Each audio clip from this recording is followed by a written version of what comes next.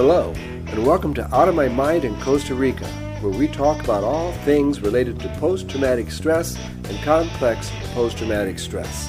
This means the content of this podcast can be graphic, and if you suffer from PTSD or complex PTSD, keep in mind you could become triggered.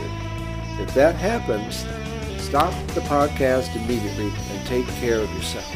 You can always come back and listen later. I'm the guinea pig here, and it is my life I examine on Out of My Mind in Costa Rica. It is my hope that my trials and tribulations, successes and failures will somehow compel you to examine your life and discover your gifts. Socrates exclaimed, "A life unexamined is a life not worth living." This is a call to action for all of us. As a clinical social worker, this was my trade, my vocation. From personal experience, I can tell you without a doubt that what you don't know can hurt you. My entire life, I have been compelled to support and encourage people to grow, to boldly look within and courageously examine their lives. Shine your light onto those dark spaces, and the solutions you seek will reveal themselves. Now sit down, relax, and listen to Out of My Mind in Costa Rica. Hello, and welcome to Out of My Mind in Costa Rica, Living with Complex Post-Traumatic Stress. I'm your host, Ray Erickson. This week I continue to recover from having COVID-19.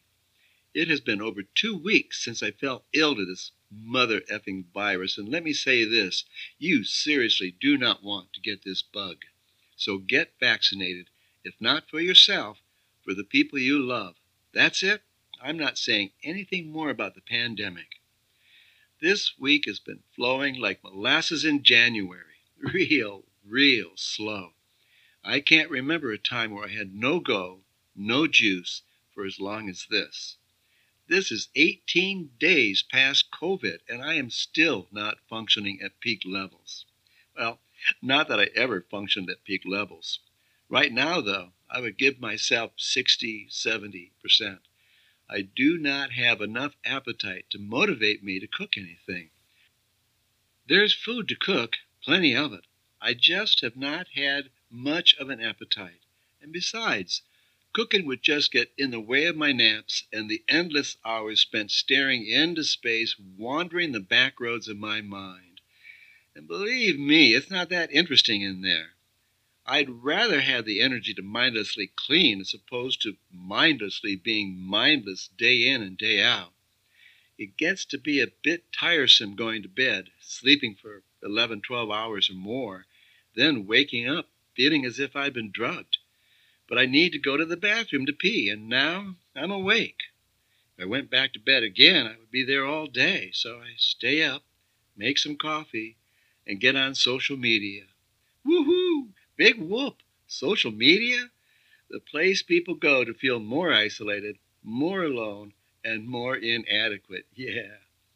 I try not to spend too much time on social media, but when you're living alone and there's no energy to do anything in the first place, then social media can get a good workout.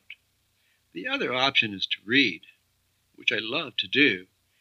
But I don't have much endurance for reading. My eyes get tired and then I'm napping again. It's easier to watch Netflix or HBO or YouTube. Yet, when I read, the stories draw me in and I'm easily caught up in the drama of the book, which currently is the first volume of Outlander by Diana Gabaldon.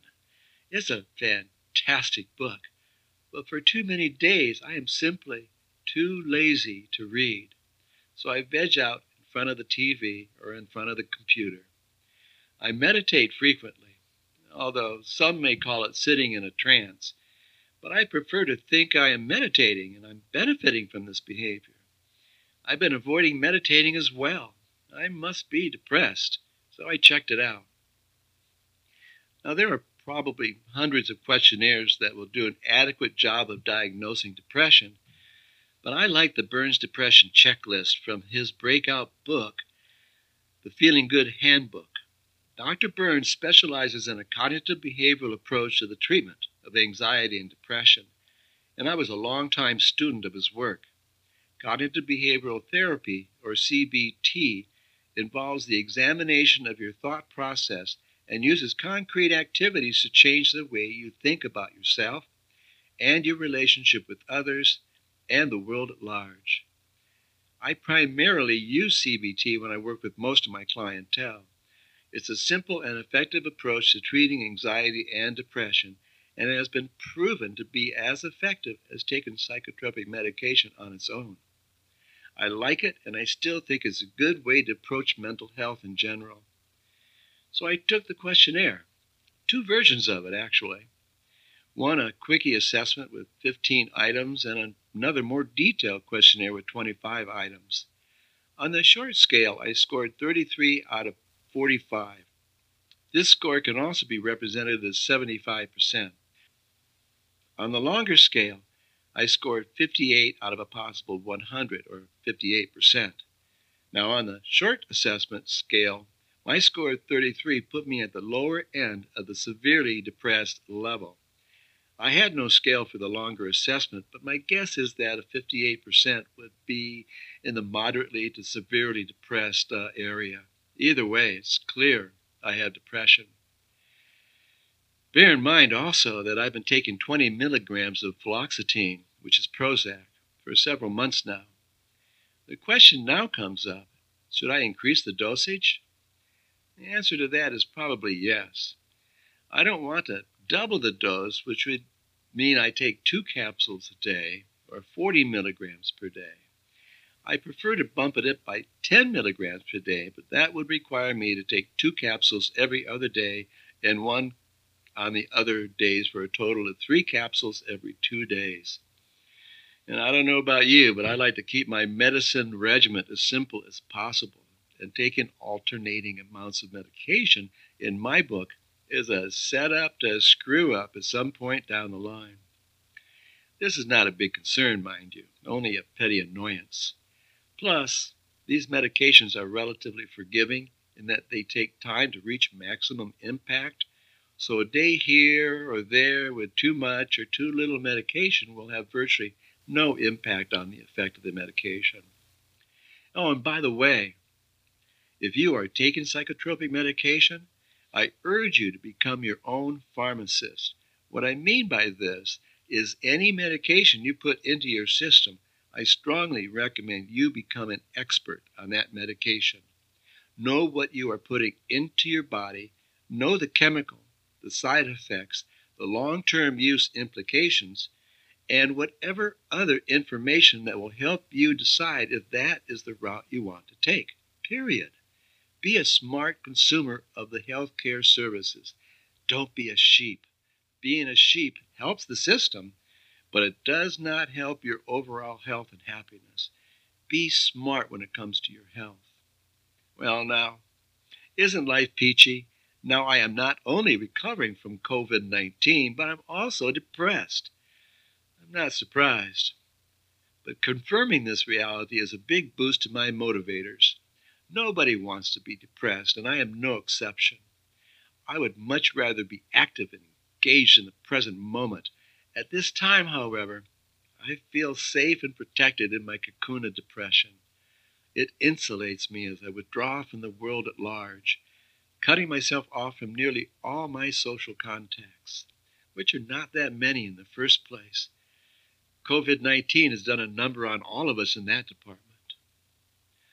I've had so many depressive episodes in my life that it feels like a natural part of my process. Maybe it is. It is pretty clear that I am living with some significant stressors. I am currently separated from my wife of nearly 12 years, and there's not much hope of that situation changing, so I have decided to end the marriage as soon as my permanent residency in Costa Rica is in my hand. I have announced this in very clear terms to my wife, and in her customary fashion of letting things marinate, there has been no response to this declaration to date. This is what happens.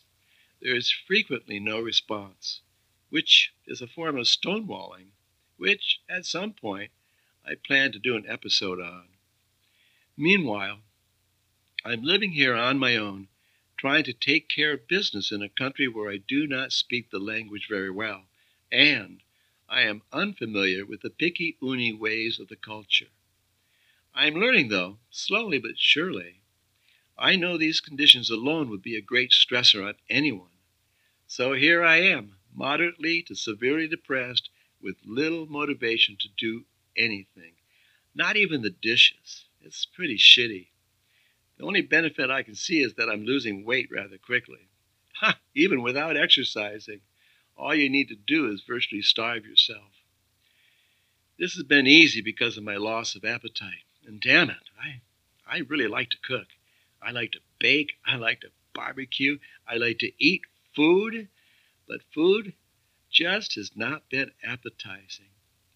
I do my best to get some fruit and protein into my body, but it has been mostly a diet of highly processed carbs in the form of Doritos and tortilla chips, along with granola and fruit in the morning, and for dinner, and I may have a midday snack of crackers, salami, and cheese. Maybe an apple or an occasional cookie. Coffee and water are my fluids. This has been my life, ever since I came down with COVID 18 days ago. I am slowly inching myself forward with tiny increments of energy, slowly returning to my reserves each day. But for the most part, I am more or less dead in the water. The good news is, apparently, I do have the energy to tell you all about my sad and pitiful existence. This too shall pass, like the diarrhea and the constipation. Now I am waiting for the other systems to come online, and I can return to going about my business and my life. I am definitely looking forward to it, even if at the same time I need to drag my ass back into the kitchen and clean the son of a bitch. People with complex post-traumatic stress don't do life. We feel life. At least I do.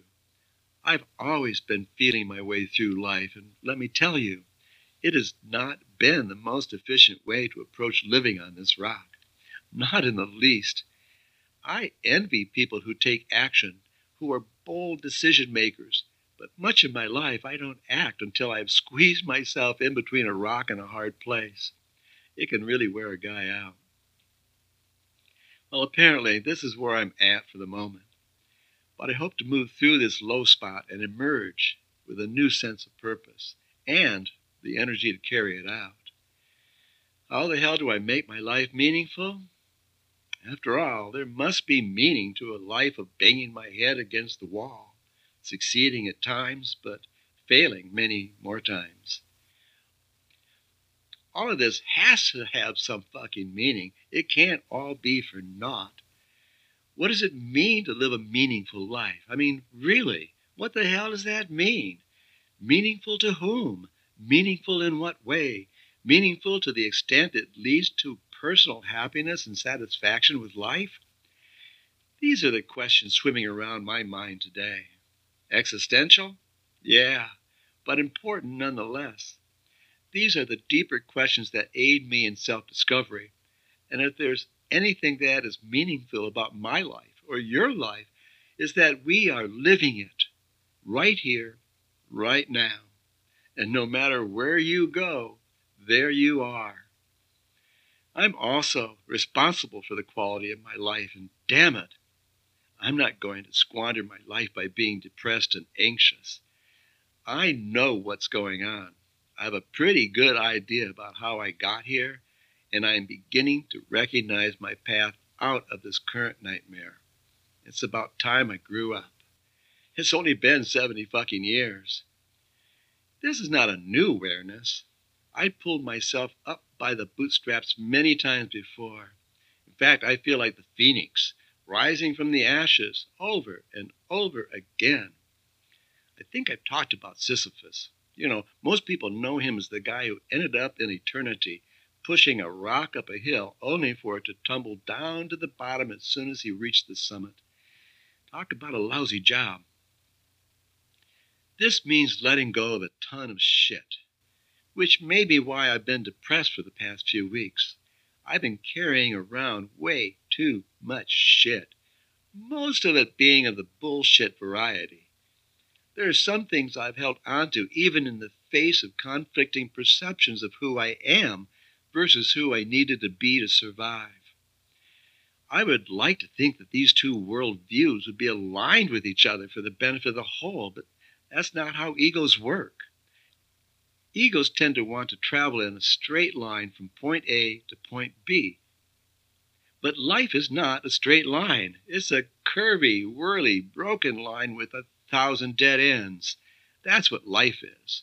I wish it were straight lines. Life would be so much simpler. But the reality is, life is not straight lines, but more like a blind maze. And you, are the rats in this maze. I guess the bottom line is that I'm choosing to put myself into a brand new life. A single life. Life on my own. I need to be clear with myself that romance is not part of the picture unless you're referring to radical self-love. If it's self-love, then I am open to some romance.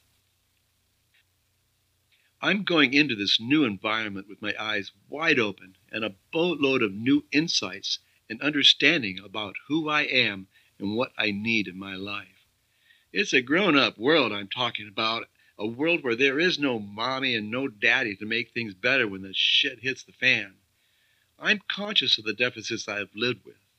It is clear to me that I have complex post-traumatic stress, and I have been acting out the passion play of my abuse within the context of my romantic relationships. There is only one script to these passion plays, and the act of repeating them for all time no longer appeals to me. I have become aware of the alternative. And that alternative is what I'm calling radical self-love. Maybe I should trademark that. Well, regardless, I have no idea of what my version of radical self-love looks like. But it has got to be better than the radical self-sabotage I have lived for the vast majority of my life. Yeah, the sun is shining, and yeah, the future holds unlimited potential, and yes, I may actually be in a position where I can access the potential. There is plenty of pain, grief, and sorrow yet to be felt. Feelings I covered up with alcohol, dissociation, and fleeing from the consequences of my choices. It feels good, but I also feel apprehensive in the been there, done that department. This is not the first time I've allowed myself to fall into the abyss just to see what happens. And the abyss, in my case, is living on my own. It's never been easy for me living on my own. All my life I've had people around me. I had great friends growing up. I've had way too many intimate relationships, between which I spent inordinate times by myself. Of course I worked, but even my work was with myself, me and my client, for the better part of my career as a clinical social worker. I've always tended to be a social kind of guy, but more recently, I've taken a liking to solitude. I seem to be drawn to the absence of people in my life. This may be the few times in my life where I've been on my own by my own choice. And the vast majority of those solitary phases in my life were as a result of the breakdown of relationship, a relationship I was clinging to. In my life, I have clung to relationships out of some dreaded fear that, to this day, I have not been able to articulate. Clinically, this tells me that the fear was embedded in a pre-verbal stage of my life, sometime in the first 2 to 3 years. Maybe it's the same for you. Yeah, this fear of abandonment has been an undercurrent in every serious romantic relationship I have ever been in, and in the final score, the fear of abandonment played a major role in the actualization of the feared abandonment. The passion play has been on autopilot nearly all my life. Is it possible that after 70 years, I may be, for the very first time, manning the helm of my own ship? Imagine that. That's kind of a scary thought. My driving record would account for that fear alone, much less commanding the very flow of my life as opposed to feeling my way through life, like a blind man without his cane. It's downright scary, as a matter of fact. What if I fuck it up again, just like the last time? That's not an unreasonable concern to have. After all, the best predictor of future behavior is past behavior. If you've done it once, you've done it 1,000 times. And neurology is neurology, after all. But what I feel is the difference maker here is consciousness. I am now conscious of those invisible forces that drove me to be the way I was. And I'm also aware that neurology is flexible and that neurogenesis is a real thing. Mindfulness is a key component of my plan, along with diet, exercise, which mainly consists of walking and cleaning, I guess, and meditation. Sprinkled amongst these moments are delightful visits with my friends that I love and adore and who love and adore me. There can be no other way at this stage of the game. I have to go all in when it comes to playing this old game in a new way. It's the new way or it's no way. In this, I must be committed. What will that look like? I have no fucking idea. Given a good attitude and a positive outlook on whatever I encounter in life will benefit me as well as move me along in the new direction. This is what I call radical self-love. Radical self-love, TM, is simply bestowing random acts of kindness upon yourself, being patient and gentle with yourself, slowing yourself down to the point where you can observe yourself in a non-judgmental way. Look at yourself with compassion, regard, and affection. Celebrate the fact that you are here, right now, at this very moment, breathing and taking in life. Take a deep breath right now and feel the love. That's right. Take one slow, deep breath. See what happens. Stop running yourself ragged. You deserve better. And until you start treating yourself with the respect that you so deserve, then the world is just going to continue serving you shit soup until you shift your perspective. For me, it's a day-to-day, moment-to-moment awareness and acceptance of where I am and what is going on around me. Take it in. Take in as much of the moment that you can tolerate. Don't worry. The more moments you consciously take in, the easier it becomes to reside within the present. When all is said and done, isn't it the moments of your life where you have been completely present that you remember the most? They are for me. And knowing that I can create these moments any time I like, simply by being present, means ultimately I have control over how I respond to life's seemingly random activities.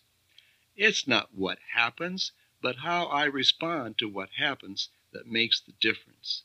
So get rid of the old, outmoded ways of responding to the world. Make room for new perspectives that fill your heart with joy and adventure. What do you have to lose? It's all in your imagination anyway. And that is about all I have to say for today. Thanks for being here. Thank you for listening to what may have turned out to be more of a ramble than a rant. I also want to thank you for taking some time to visit our sponsor, Out of My Mind Art, where you can find silly gifts for those silly friends and family of yours. Now go to www.outofmymindart.com to shop until you drop. Also, please share this podcast with those you know who may benefit from my fucked up life. I encourage you to write me an email like my listener Abby did last week. I love hearing from you. And if you are listening on a platform that allows you to rate, review, or comment, feel free to let your voice be heard. I will greatly appreciate it. Well, now you've done it. You've wasted another half hour listening to Out of My Mind in Costa Rica, living with complex post-traumatic stress. This is your host, Ray Erickson. saying until next time, be courageous, be strong, and be kind. I'll catch you later. Bye.